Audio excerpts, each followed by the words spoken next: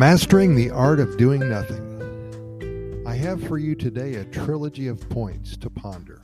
Number 1, idle hands are the devil's workshop. Number 2, doing nothing is hard. You never know when you're finished. And number 3, in a critical sense, doing nothing can mean doing something. Inaction can be action, and embracing this paradox can save your life. My favorite of the three. 3 phrases that can make one fall deep into thought.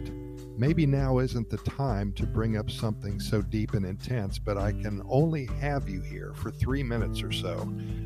So take a moment, relax, and contemplate what I'm attempting to get across to you. Costa Rica changes you, and I can say with all honesty and sincerity, it changes you for the better. For those who plan their first vacation to Costa Rica, they only expect what they read online or perhaps from a friend or family member who has been here before.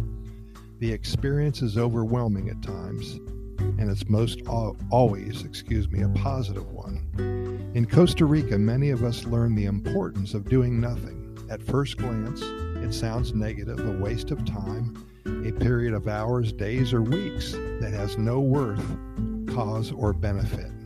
We are taught from early on that we need to accomplish something. We need to work hard and make every moment count. How many times has your father said that to you?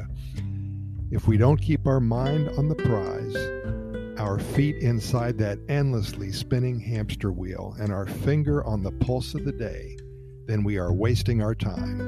And heaven forbid that even one day or 2 off every week is not planned in advance with a very long to-do list. Idle time is taught to be a no-no, and that is why so many of us don't adapt well to Costa Rica at first. But there's some good news. Once you're here for a week or 2, once you find other expats who are seasoned and have had experience in the transitioning of always doing something to at times doing nothing, do we find out how important it really is. It's a life changer. It's a life saver. And it all boils down to the simple meaning of the Pura Vida lifestyle. I have some homework for you. In the next few days, learn all you can about the Pura Vida lifestyle. And then, if you are able to, book a trip to Costa Rica. Study hard before you go, and when you finally set foot here, put everything you have learned into motion.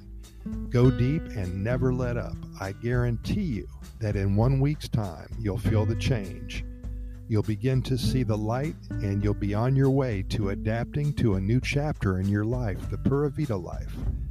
And if you're like me, you'll love what you've turned into.